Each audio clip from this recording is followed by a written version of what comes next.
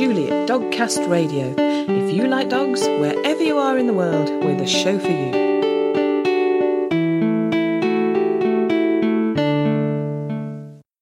Hello, and welcome to episode 227 of Dogcast Radio, which is unashamedly all about fun. This and all our other episodes, plus much more, can be found at dogcastradio.com.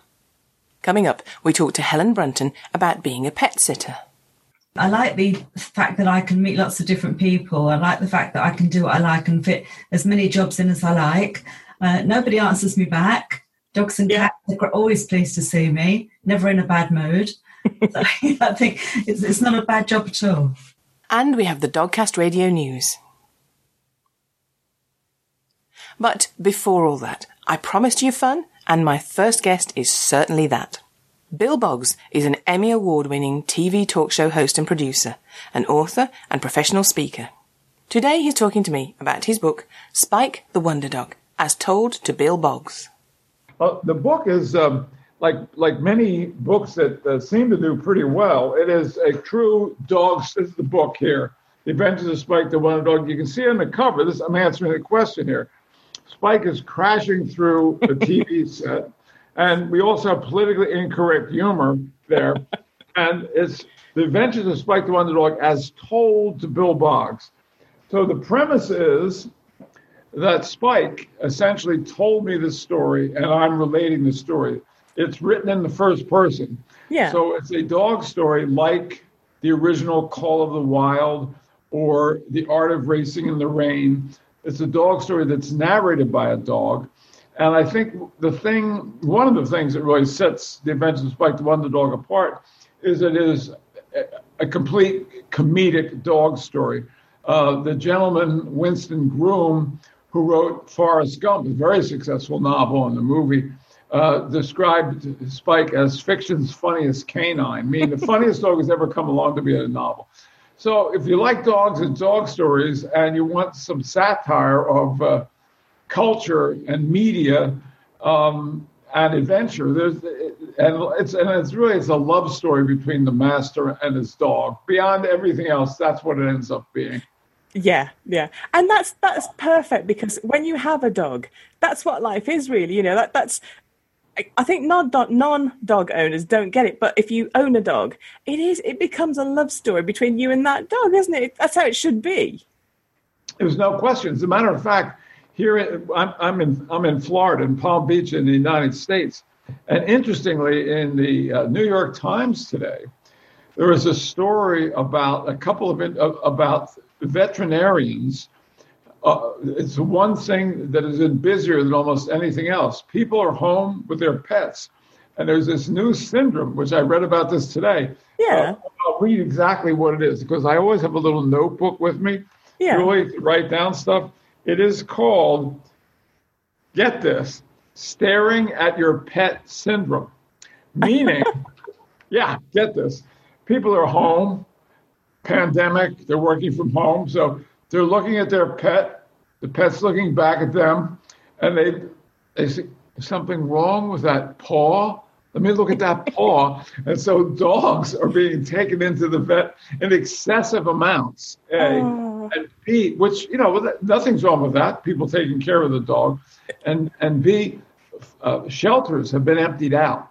People have gotten dogs, to be companions with them. My book is just a mental companion for you. That's all.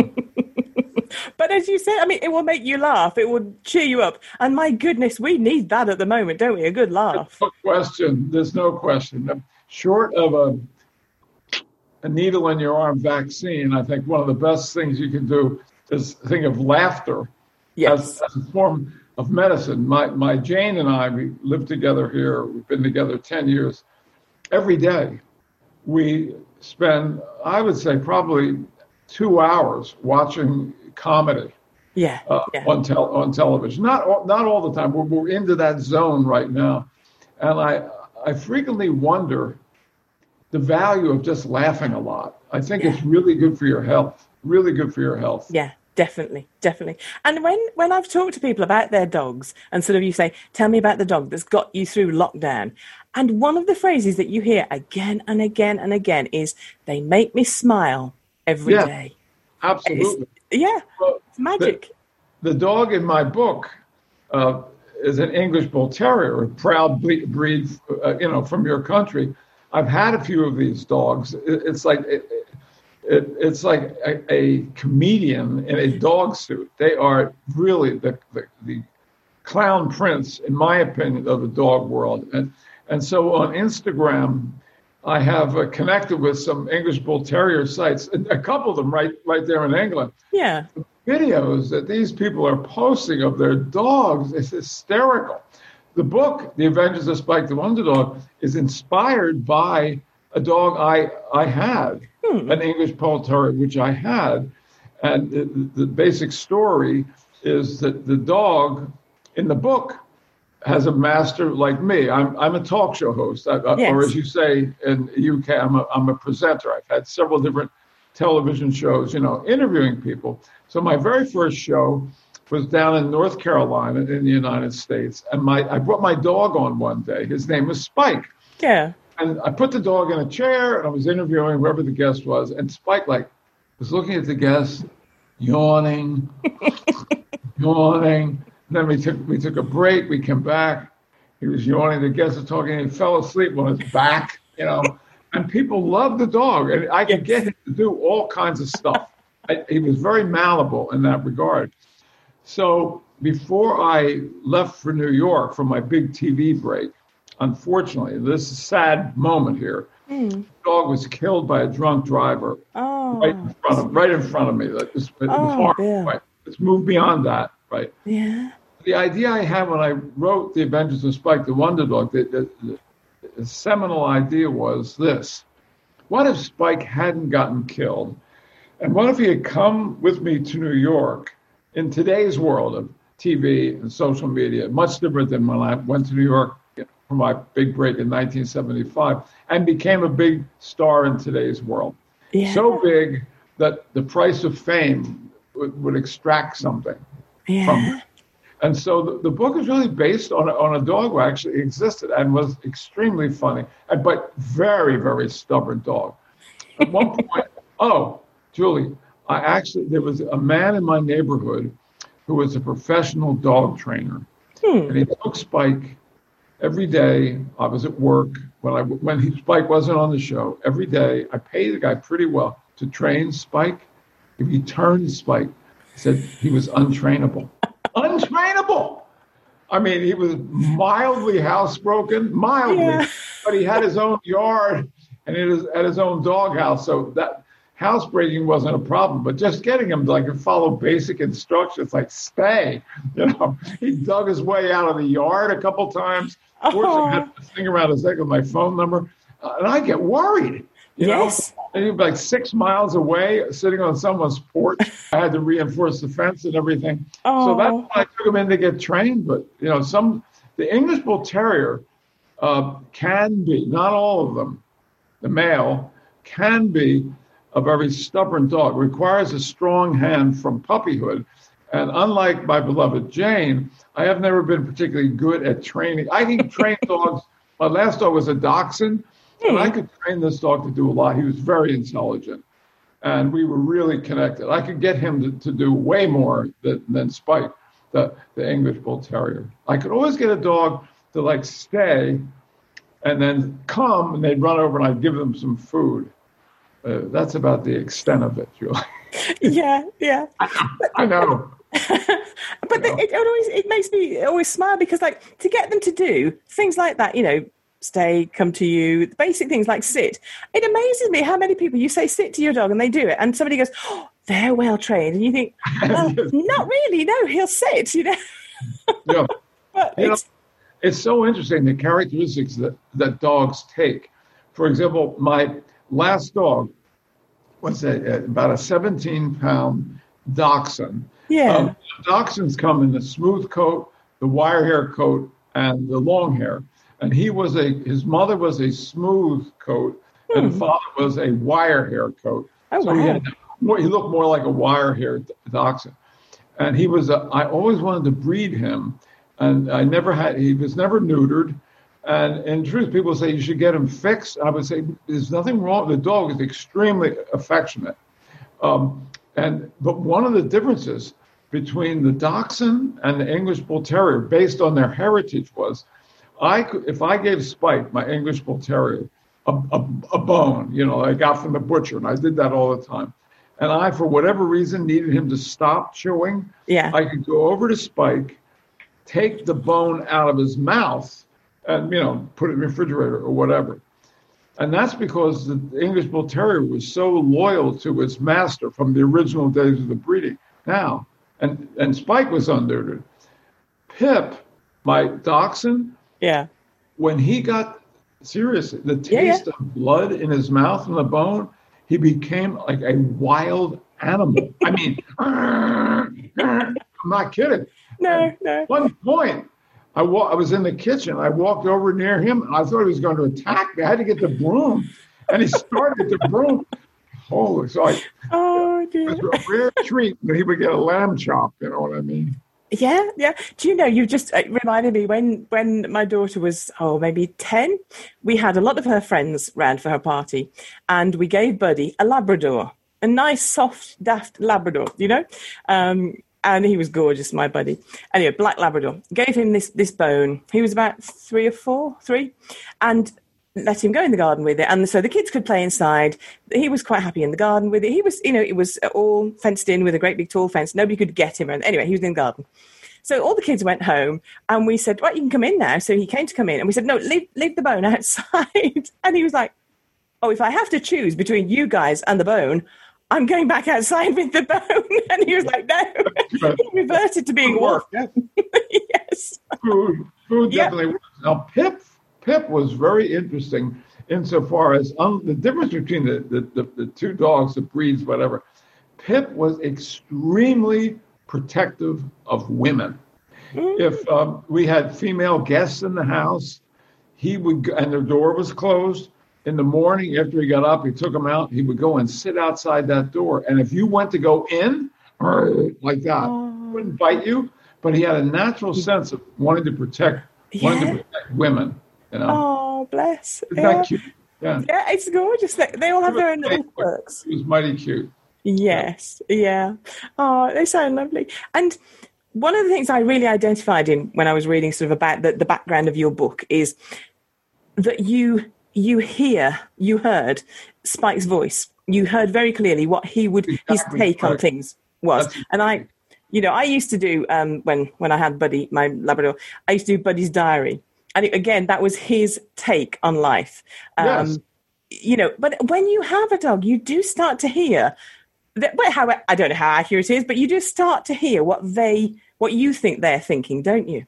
Oh, absolutely. Well, one of the things in the book is we go through a whole thing. When you read the book, you'll see in the beginning of the book how Spike is enabled to tell. I'm going to read. Okay, it's like great. I'm just see if I can. But great. Because this actually addresses what you were just saying about you see your dog and you think you know what they're thinking. This is from The Adventures of Spike the Wonder Dog. Anybody who's ever had a dog sees that we understand every word you're saying when you're talking to us, right? Right? Yeah. You know that. Don't deny it. Look, we've had centuries of listening to you humans blather on with your every concern, your every whim, your every worry. We get it. We get it. And yeah, at times, face it, you're tedious. It's like deadening for us to hear all this long-winded drivel when we should be outside running around together, playing happily in the sunshine. See your dog yawning? Consider what you're talking about. Wonder why your dog sticks his head out of the car while you're cruising down the road? Same thing. You're not bowling us over with your wit and jocularity. Now, one more thing. So Spike says, so we got the listening part down solid, but it's a sad evolutionary fact that we're still a long way from being able to bark back in a meaningful two-way chat. The average dog is quite frustrated by this, and unknown to you until right now, there's a great deal of canine incontinence that occurs because of this communication block. Yes. So I never read that to anybody before. That's the voice of Spike. Yes, bless him. Driving what you brought up. Yeah, he's quite right. And again, another thing that struck me was one of the comments was, he's not a cartoon dog. This isn't a cartoon character. I can't think of the word, but it's a realistic, to an extent, realistic. 100% realistic portrayal of a dog. There's a form of humor. By the way, always loved English wit, and Jane is constantly watching some of the funnier of the English sitcoms, even the really old ones. In the United States, we use a term, observational comedy. Observational comedy is what a comedian here, Jerry Seinfeld, does. We had a comedian, David Brenner. There's a comedian, Chris Rock. It's basically not joke telling.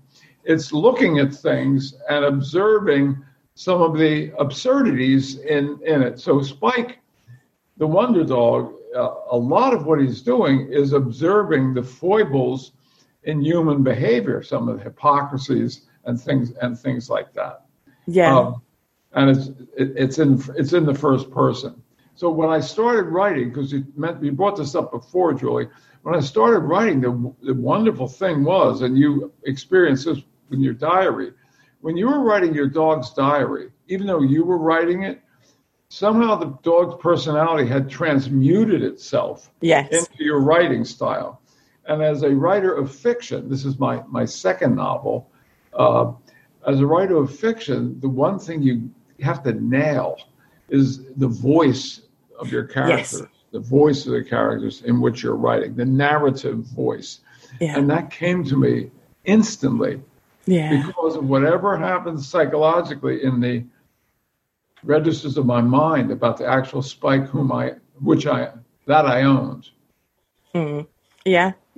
And I mean, we've talked a bit about sort of you want people to be cheered up, you want them to laugh. What else how do you want them to feel about Spike? What do you want them to take from the book? Well, I think Spike's a good guy. You can't push him around. I think you should listen to some of the things he's looking at, listen to some of the things he's talking about, some of the insincere behavior that he sees in people, the hyped up, sometimes what I call performative aspects of behavior, people acting in real life as if they're on a TV reality show. Yes. Walking in the room and not saying, hello, how you doing? Walking in the room and saying, oh my God, hi. Yes. Where did this start? Yeah. So you get it? You see what he's saying? Yeah. That's, my mum, we live together, and my mum's always saying, why do they have to scream? Why do they scream? There's another thing in the book where I don't want to get dipped back into the book too much, but I think I want people to hear Spike's voice and get them not only to laugh at the not just what he's saying, but some of the situations that he gets involved in, that his master, his owner, Bud, is a TV host based on me, my character. Yeah, he's a handsome chap. Yeah, a lot of the things in the book, Julie, are things that actually happen on television. So there is one undercurrent of the Adventures of Spike the Wonder Dog, where when you're reading any of the TV stuff in the book, having spent 40 years of my life on television interviewing people, is really rooted in reality. You don't have to know anything about me. You just have to have watched TV, and you'll see some stuff in there that Spike observes, stuff that happens. Really, that happens? It does. Yeah. So, I mean, really, this has got a wide audience, this book, really, hasn't it? Because if you like dogs and if you watch TV, that's most of us, really, isn't it? So it's going to appeal to a lot of people. Yeah, more than ever, I'd say. Yes, particularly at the moment. Oh, definitely. And as you say, I mean, you do know your stuff. You're reading your resume. It's you've done so many things, haven't you? Well, I've lived long enough to do these things. That's the thing. I've had a long career. I started in show business. In 1966, very young man, and with a comedy team, two fellows who would sort of be. I think that the closest thing they'd be with would be sketch comedy, Beyond the Fringe. They were like. Really goes back, but they were doing sketch comedy like Beyond the Fringe, and they were co-workers of mine who worked in the same boring corporate, and they started writing comedy routines, and they were very good. And so we made an agreement that if I could make something happen for them as their agent, that we get out of this boring corporate life and go into show business. So I was able to get them on national TV within 6 months. They were very good. Yeah. And so I began my career in comedy. And three and a half years of my life I spent in comedy. And the fellows went on to be hugely successful, multi-millionaire comedy writers in the United States. And that had a big imprint on me, even though I had, in addition to my having been in a comedy team and writing sketches, and I used to like to write captions for cartoons and all. So, and in the mid-'80s here in the United States, I did a series called Comedy Tonight, which had a lot of comedians on it, and 450 comedians in two seasons, a lot of comedians. So I've been working in comedy off and on my entire career. And now I'm committed, I think, for this phase of my life. I'm 79 years old. Somebody was interviewing me and saying, okay, what's next? The object is stay alive. That's what's next. But my objective now is to essentially be a comedy satirical writer. I'm already working. I started last Wednesday on the sequel to the Adventures. I'm going to test the title with you. Okay. Not many people have it. So the title is going to be Spike Unleashed, The Wonder Dog Returns. Like it, yeah. Spike Unleashed, The Wonder Dog Returns. Yeah, I like it. And as we've seen, your humor is unleashed. It just, you can't leash your humor, can you? It just goes where it wants to go. That's good. Yeah. I like it. Oh, boy, let's hope the review. Well, it's going to take it takes a long time to write a book. I'm not a fast writer. No. Are you a fast writer when you were writing the diary? I can be. If I've thought it through beforehand, then it kind of flows. And then if I come to sit down and because I've done short stories for the podcast as well. And if I haven't thought it through enough, I sit down and I go, no, I can't do it. I can't, I have to think it through. I know people write in different ways. I plan. I have to have it all planned out, and I've, really, really not written it, but planned. And then I sit down and I just write the plan. I know that doesn't work for some people, but I like that. But do you enjoy the writing process? Oh, I do. But first, I'd like to compliment the UK. I think it's almost like people in England have a genetic command of the English language. What I really like is getting into a taxi in London and having a conversation with the driver that is like, she is like talking to David Frost. The brilliant conversations, the use of language. It's a far cry from a driver in America picking you up at JFK Airport, and driving in. So yes, I like the writing process for you. Yeah. It's interesting. It's a different take. You see, you admire the English cabbies' language use, but I can remember we travelled from Orlando back to Heathrow or Heathrow, I think, and so the guy. The bus driver in Orlando was sort of going, hey, don't forget your driver, Mr. Happy, and, give me a tip and I'll be even more happy. A real character. And we got back to England and the guy wouldn't even pull up to the bus stop. He's like, I'm stopping here. You get on, you walk, I was just like, I prefer the American guy much more. Good. That's good. Yes. Yes. Jane and I had spent, at the end of, I've been lucky enough to be a guest speaker on 20 cruises in the last 19 years. And we ended a cruise a couple of years ago in Stockholm. And I had never, other than an overnight, I'd never been in Stockholm, which is a very well-ordered city. It's very civilized, there's no trash around or anything. So we spent 3 or 4 nights in Stockholm. And then we flew back to JFK Airport. Coming to the curb at JFK Airport with the impression of Stockholm still in our mind, it was as if we were in a third world country. Horns were honking, people were screaming obscenities, there was trash in the streets. And I said, welcome back to New York, Yes. I guess familiarity breeds contempt, doesn't it? You know, as they say. But yeah. So I mean, it's the book sounds wonderful. I can't ask for more. No, great. I can't ask for more than dogs and humour and sort of authenticity. You know what you're talking about, so it sounds really great. Where can people find out more? Do you have a website? Yeah, well, I'll give you plenty of information. I'll give you more information than you want. Great. Okay. My name is Bill Boggs, and the book is The Adventures of Spike the Wonder Dog. It's available anywhere you would order a book. You know, it's available in the Kindle, and the middle of the month it'll be in an audio version. So it's sometime in late August.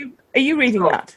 Yeah. So in terms of me, I have a website which is mysteriously called BillBoggs.com. And so if you go to BillBoggs.com, that connects you with everything. The Adventures of Spike the Wonder Dog.com, there's a website there. But the two things I would like people to know about is I have, as you were kind enough to say, I've had a lot of different TV shows. I've interviewed many thousands of people. And I have a YouTube channel, which I've been curating for about 15 years, that has about 500 clips from various shows there. And I'd love for people to go to it. It's free. It's called Bill Boggs TV, YouTube. If you just type in BILLBOGGS TV on YouTube, subscribe, because then every time we put up something new, you get a notification. But this is not a commercial enterprise. When you've done a lot of work like I've done, and then you get to this point in your life, what do you start thinking? What's going to happen to my legacy, my library? And although the Museum of Broadcasting is dubbing tapes, my true legacy will live on on YouTube as long as YouTube is around. So Bill Boggs TV on YouTube, and then on that channel, there's me talking about the book. You see, there's also a lot of celebrities, but the last couple of weeks, I've done interviews like this. We can put this on the channel if you send me a link. So you hear a little bit about the book there. And my career is one of my unfulfilled fantasies was I always thought I'd like to go to England as an American talk show host and do a talk show in London. It never happened. I did a lot of other things, but that never happened. The comedy team I mentioned before, Patch and Tarsus, made frequent appearances on the American David Frost show. So I got to be, you obviously know Sir David Frost. I got to know him very, very well. Mm-hmm. Yeah. Well, you see, we've given you guys James Corden. You know, you could come over here and do some. I like that. I like the work of Graham Norton. I think he does really. He does a funny show. He's always got that. I like him better without the beard, though. But that's just my preference. Yes, he always has a twinkle in his eye, and he, even though it's a modern commercial talk show, he actually does engage in some real conversation. It's not just idle chit chat all the time. Yeah. And I'd like to come over there and see a taping of that. If you have any tickets there in your bureau, do I see tickets to Graham Norton show? Well, if I had them, they'd be hidden away in a drawer. I wouldn't let you see them, Bill. Do that.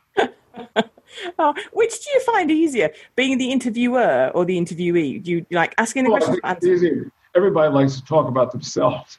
Yeah. It's just to sit here and blather on about myself. Much easier than being the interviewer, because I have a couple of stage shows I do where I tell stories about various things in my career.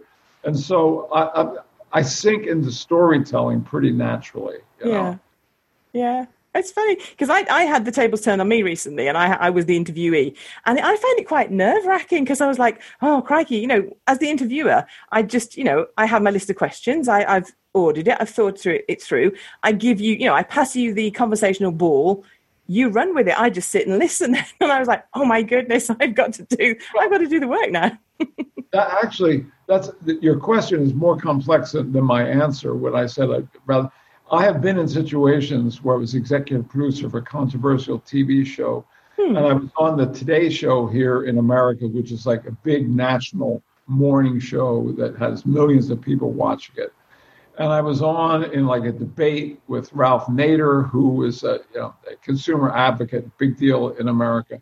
And I wasn't as relaxed then as I am right now. But it happens. They ask the question and it's there, hopefully. Yeah. We knew we were going to have fun tonight, though, didn't we, Bill? Yes. Indeed. So again, the book, The Adventures of Spike the Wonder Dog, as told to Bill Boggs. I'll read one little review on the back. Again, going to Winston Groom, who wrote Forrest Gump.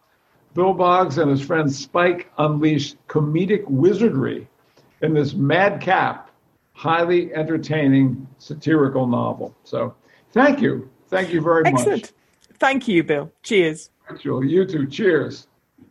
Bill was such fun, and that sounds a great book. I wish I could have met the dog who inspired all that. We have the links you need to find out more on the Dogcast Radio site. There's billboggs.com, links to Spike the Wonder Dog as told to Bill Boggs on amazon.co.uk and .com, and Bill Boggs TV on YouTube. Does your dog inspire your creativity? Or maybe you'd like to write about your dog, but you're not quite sure how to get started. Why not make 2021 the year you unleash your creativity and tell the world about your dog? Whether it's a book, a poem, a song, painting, sculpture, I'd love to know about it. And maybe we can set a group up on our social media where we can all support each other in our creative endeavours. Make that first step and get in touch. According to research by Guide Dogs, Britain's dog owners are set to spend £162 million on their dogs this Christmas.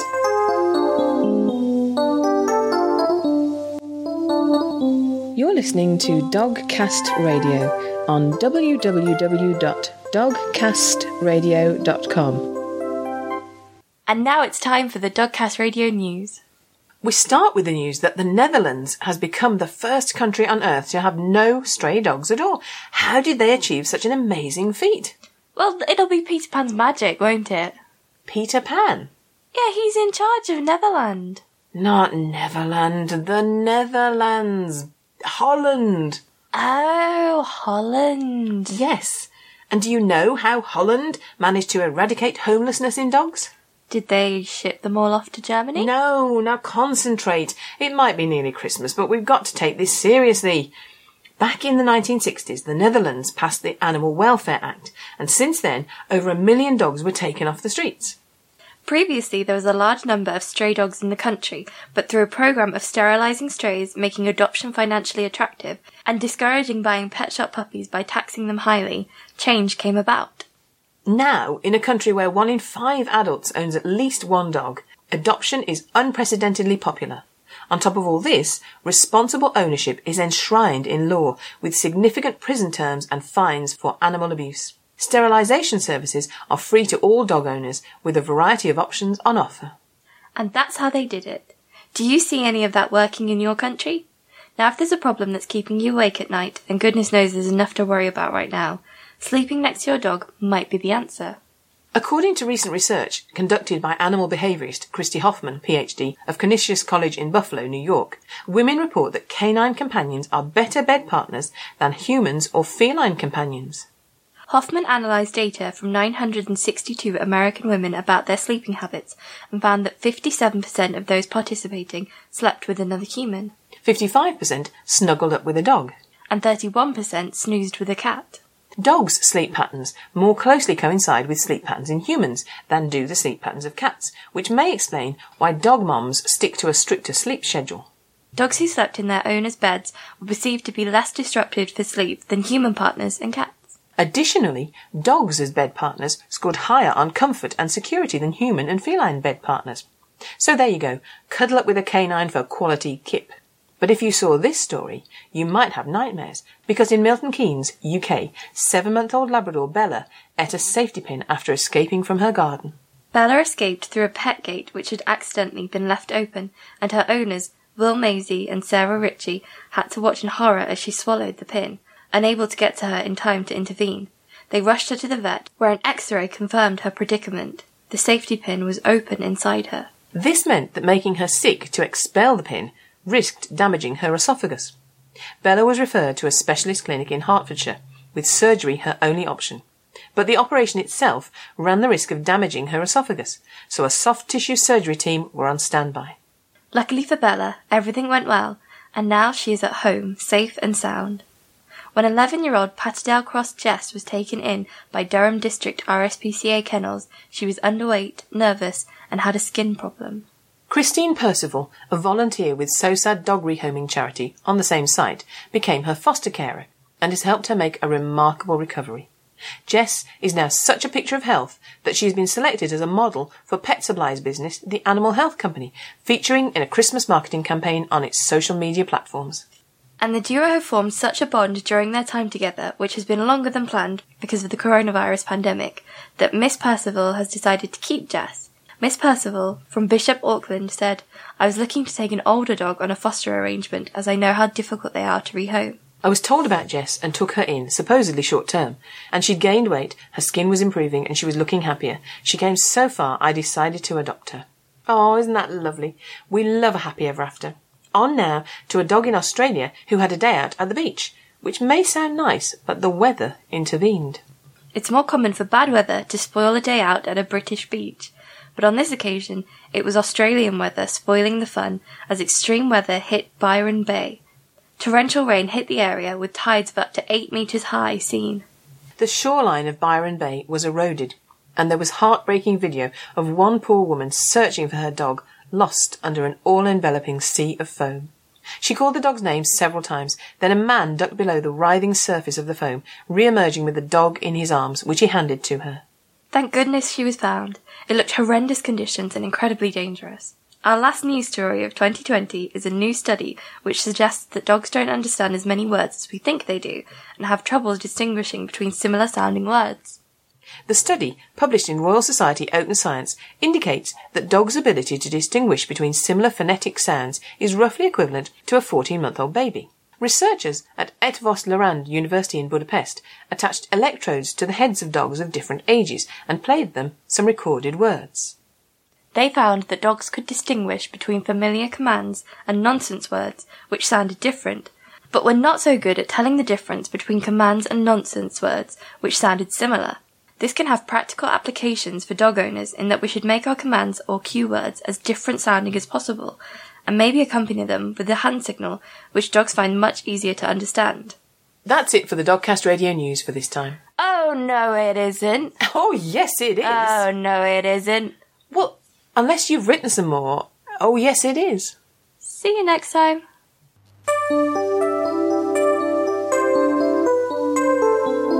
According to research by Battersea Dogs and Cats Home, over 80% of dog owners buy their dog a Christmas present. Is being a pet sitter something you fancy having a go at? No 2 days the same, mixing with lots of cute animals and animal-friendly people, but also getting some very odd requests and some interesting adventures.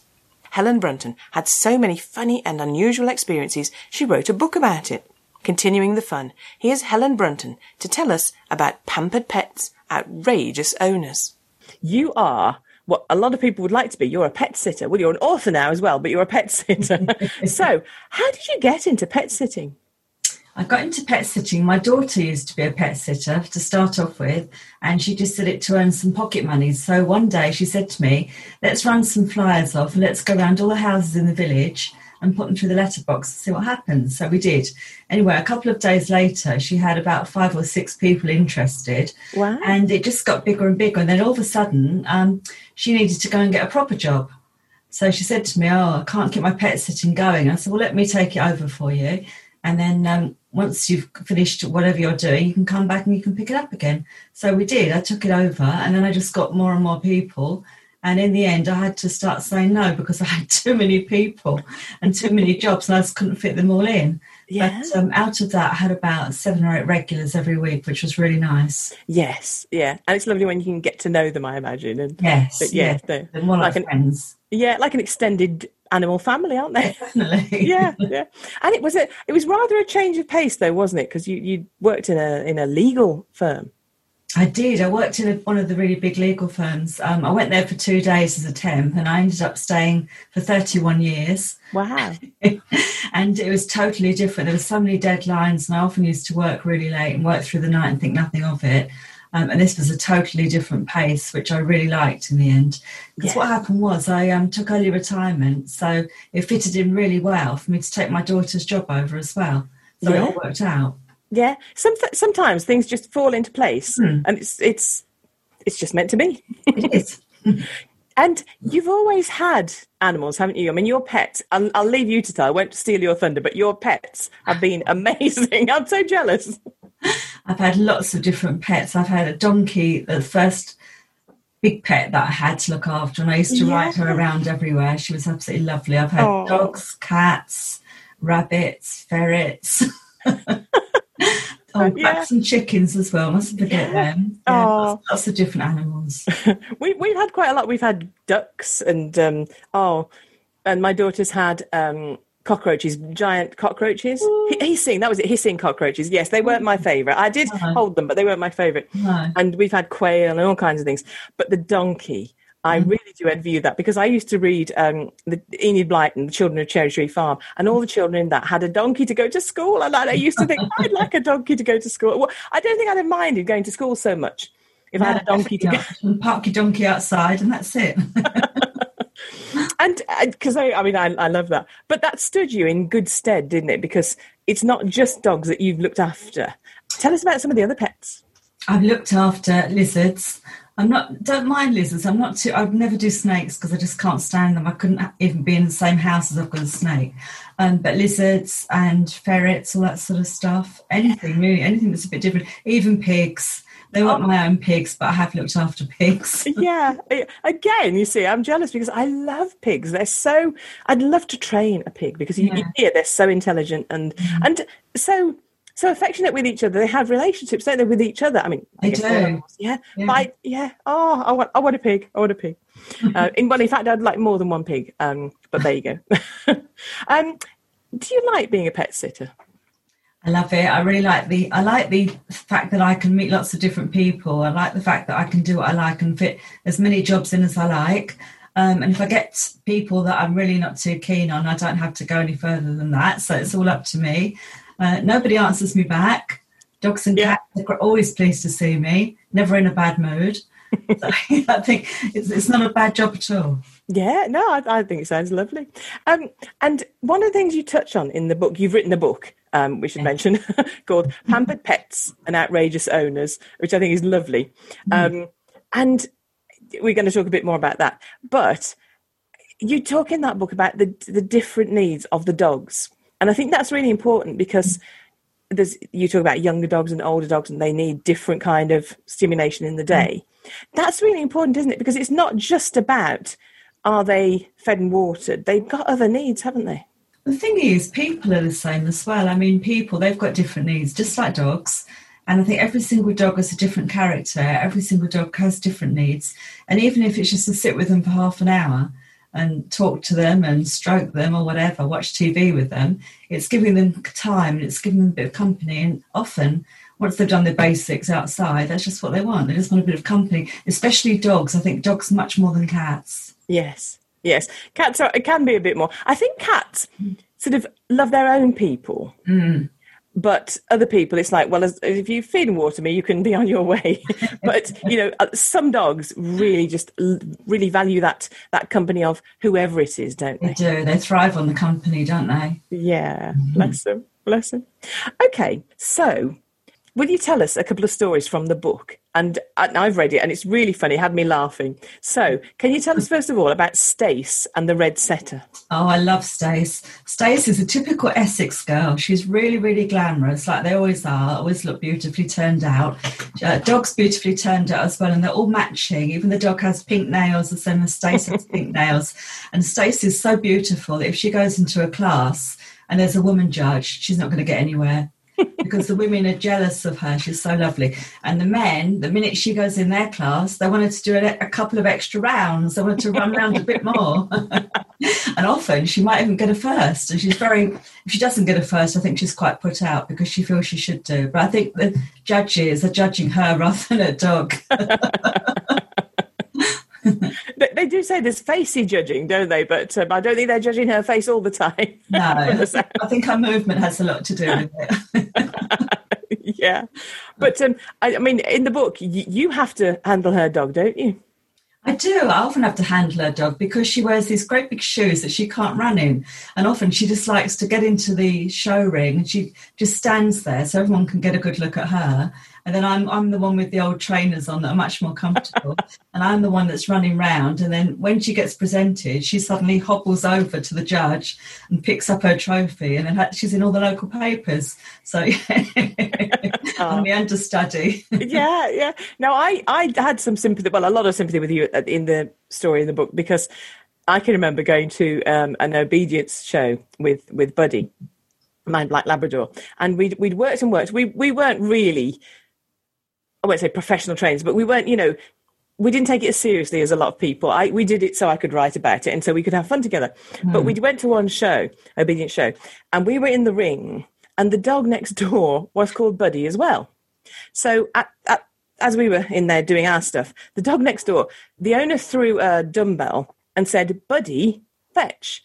Oh, well, of course, my Buddy just ducked under the tape and went and got the dumbbell before the other Buddy could get to it. He caused upset there. And another one, he just ran out. That was it. We'd done our stuff somewhere else, a different show, and we'd done our healing and all the required things. And he was very contained and he kept himself really well through it. And then we got to the end and I was very uptight and the judge went, well, praise your dog. So, of course, I went, oh, good. I was really relaxed. Good dog, good dog. And it just tipped him over the edge. Buddy was wonderful. Mm-hmm. But he would tip into manic. And he tipped into manic. And he just ran out of the ring. And we just stood there going, oh, he's got... So, I mean, he had... I fully understand sort of what goes on. But, I mean, what happened when you handled him? It's just so funny because...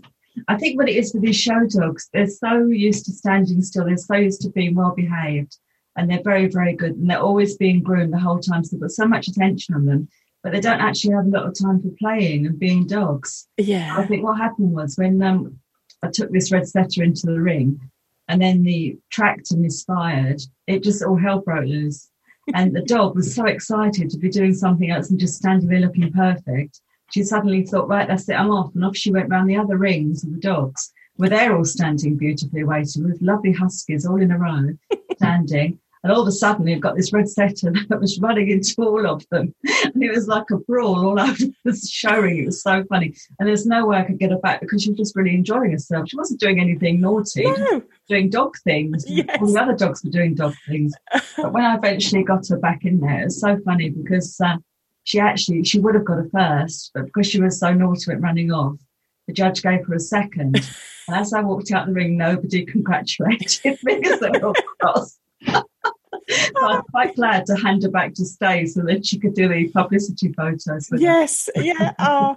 And I mean, at a novelty show, you might have got naughtiest in show, but I mean... Yes, definitely. This is serious showing. Yeah, they don't do wagging his tail, do they? But although I bet she had that. Oh, dear. So it's really good. And tell us about Pie and Mash as well. Oh, I love Pie and Mash. They're both English bulldogs. They're absolutely lovely. And they're really bandy and they're really sturdy and they just make me laugh. They're so funny. And their owner turns up with them. He loves them. He's big and sturdy himself. He's like, I think he's like a bit of a gangster, really. He turns up in his black Range Rover with the blacked out windows. And he always wears sunglasses. He always wears a hat. And he's quite a character. He's quite fun. And he will think that his dogs can do agility. And there's nothing agile about these dogs whatsoever. And they're just really naughty. They're so funny. I mean, the girl, she's a bit of a prima donna. She's Mash. She's a bit of a prima donna. She won't really join in because she just likes to stand and look. Whereas the boy, if he thinks he's going to get a sausage out of it, it's called Pie, he would do anything to get a sausage. So he always has this trick he does every single year. He goes into the tunnel, the agility tunnel, and he just stays there. And he pretends he's stuck. and he's not stuck at all. And the only way to get him out is with a sausage. And he's learned this. It always works. He always gets a sausage, and he always comes out. So then he goes around and does it again. But the judges always tell this man, take your fat dogs out. You know, they get stuck and they're no good. But he always says, well, they're trying. They've done more training. And every year he's back again. But he's great. I think really they should just give him a prize just for turning up. Yeah. Long service medal for keeping going back. Oh, yeah. That's really a clever dog, though. Because he's a really clever dog. And then also the sausage eating contest at the end, he's very good with that as well, because he just barges all the other dogs out the way. He's got the bulk to do it. I do like bulldogs. They do seem to have a lot of character, don't they? My great aunt had bulldogs, and I just love them. I've got a soft spot for them. They just stand their ground. They just won't move. Yeah. No, I like them. I do like them. There's a lot more in the book. We just picked on 2 of the stories just to give people a taste of the stories. But it's good. It's a variety of animals, plenty of dogs, but there is a variety. It gives you a taste of what your life has been. And it does have me laughing. Tell me about the illustrations in the book, though, because they add to its charm. Oh, I love the illustrations. Yeah, I'm really lucky because my dad did the illustrations for me. And every story that he read, he did the dog, or the animal, exactly as I described, which was brilliant because I didn't have to keep saying to him, no, it should be like this, should be like that. No, he just did it exactly how I wanted, and they came out really good. They really made me laugh, just the pictures. Yeah. Excellent. Is there anything else you'd like to say about the book?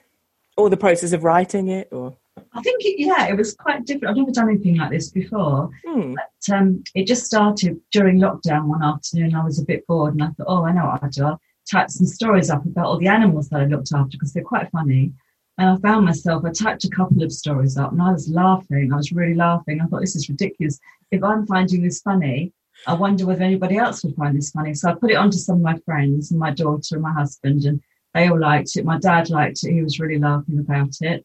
And I thought it was great because more and more people like it. So they're laughing. Yeah. So all these people find it's funny, then perhaps it is.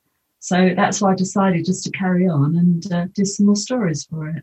Yeah, brilliant. Well, at the moment, we all need as much cheering up as we can get. So yes, yeah, definitely. Yeah. But if people are looking for a Christmas present for animal lovers who want to laugh, this is a good choice, isn't it? Yeah, I think so. I think it definitely cheers you up. It does make you laugh. It does take your mind off anything COVID. Yes, another C word. Okay, so where can people find the book online? It's on Amazon UK, and there's a link on my Facebook page, and my Helen Brunton author Facebook page is a link in there as well to go straight through to it. Okay, we'll put those links on, and we'll put a link on the Dogcast site so that people can definitely find it. Is there going to be a sequel? Is there going to be a volume 2? I'm thinking. I've got thoughts going around. Yes. To wait and see. Yeah. Well, we'll have you back and discuss that again then. So best of luck with it, and thanks ever so much, Helen. Okay, thank you. Helen and her book made me laugh. If you've got a funny story about pet sitting, do get in touch and I'll share it with everyone else because we all need laughter, especially at the moment. You can find out more about Pampered Pets' outrageous owners at the Facebook page Helen Brunton Author, and you can also find the links you need on the Dogcast Radio site. That's it for this episode and this year. What a year it's been. I hope this show has made you smile. And I hope, however and wherever you're spending Christmas and seeing out the old year and ushering a new one in, that you have a loving canine companion to keep you calm and contented and do all the other wonderful things our dogs do for us. And I hope that as 2021 dawns, and hopefully the world begins to get back on its feet and find its way towards happiness, balance and community, every dog who was adopted or bought to help humans through the pandemic remains in that home, loved and cherished. Who knows what the next 12 months may hold, but I'm looking forward to sharing any and everything dog-related with you. Until next time, look after yourselves and your dogs. Thanks for listening to Dogcast Radio, available from www.dogcastradio.com. That's DOGCAST radio.com. If you'd like to get in touch with us, and wherever you are in the world, we'd love to hear from you. You can do so in a variety of ways. You can contact us on Skype with the ident DogCastRadio. That's all one word, DogCastRadio. By email, you can contact me on julie@dogcastradio.com. When contacting us by email, if you have the facilities, please record your questions or comments and send them to us as an audio file. That way we can include them directly in our programme. We can accept most formats, for example WAV, MP3. All these methods of contacting us can be found on our website, which is www.dogcastradio.com. And as ever, the final word goes to Jenny. Mum, what's a dog's favourite Christmas song? Oh, easy. It's got to be Here Comes Santa Paws, Here Comes Santa Paws. No. It's The Collie and the Ivy. No. It's got to be Dashing Through the Snow. No. I think it's Doodle know it's Christmas time at all. No. What about Good King Wenceslassie? The Fairy Tale of New York. I saw 3 Shih Tzus come sailing in. Bark the Hairy Angels sing.